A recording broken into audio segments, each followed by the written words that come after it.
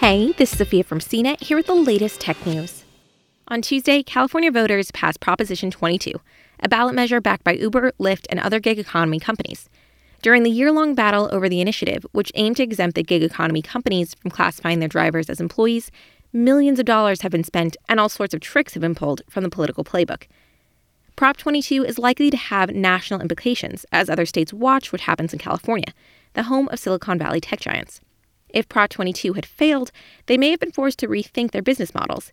Now that the ballot measure has passed, companies can use the campaign as a blueprint for similar fights they're waging in other states and countries. Early polling showed a close race for the ballot measure, with 46% of voters backing the proposition and 42% opposed. The initiative needed 50% of the vote to win. As of Wednesday morning, the bill appeared to have passed with 58% of the ballot, according to the California Secretary of State's office.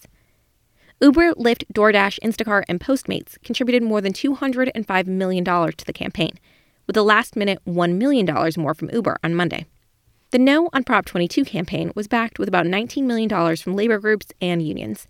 The initiative became the most expensive ballot measure campaign in California history, and one of the most expensive in U.S. history, according to Ballotpedia. At stake was whether the gig economy companies would be required to reclassify their workers as employees, as mandated by California law AB 5. If classified as employees, workers would get labor benefits, such as healthcare, sick leave, and minimum wage. But the companies said that would add tremendous costs to their businesses. Prop 22 suggests creating an alternative in which drivers remain independent contractors and get a few more benefits, like an expense reimbursement and healthcare subsidy. The No on Prop 22 campaign said that's not enough. It said that drivers still might not make minimum wage and that the healthcare subsidy needed to be more substantial, especially during the coronavirus pandemic. When calculating paid time for workers, Prop 22 takes into account when they're on a ride or delivery. It doesn't add in when they're waiting to be matched with a customer. As Election Day neared, both sides of the Prop 22 campaign went all in.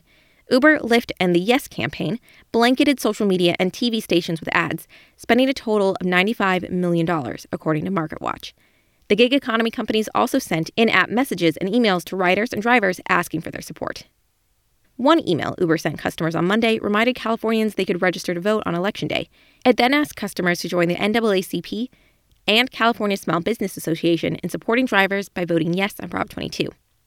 The California chapter of the NAACP endorsed the Yes campaign, as a series of payments totaling $85,000 were made to a small consulting firm run by the chapter's president. The national branch of the NAACP did not endorse the ballot measure. The Yes campaign has said the drivers prefer to remain independent contractors, often citing independent studies.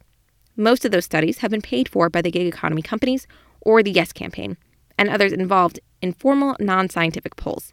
The authors of the studies say their findings are independent and objective. For its part, the No campaign touted the support of several big-name Democrats, including presidential nominee Joe Biden and his running mate, California Senator Kamala Harris. Also openly opposing Prop 22 are Massachusetts Senator Elizabeth Warren, Vermont Senator Bernie Sanders, California Representative Barbara Lee, and New York Representative Alexandra Ocasio-Cortez. The No campaign additionally coordinated several events across the state. Drivers opposing the initiative held car caravan protest and dropped No on Prop 22 banners throughout California cities. On Monday, California Assemblywoman Lorena Gonzalez, who authored AB 5, worked with drivers to reach out to voters by text banking. The campaign said it reached about 10 million voters as of Monday afternoon. For more of the latest tech news, visit cnet.com.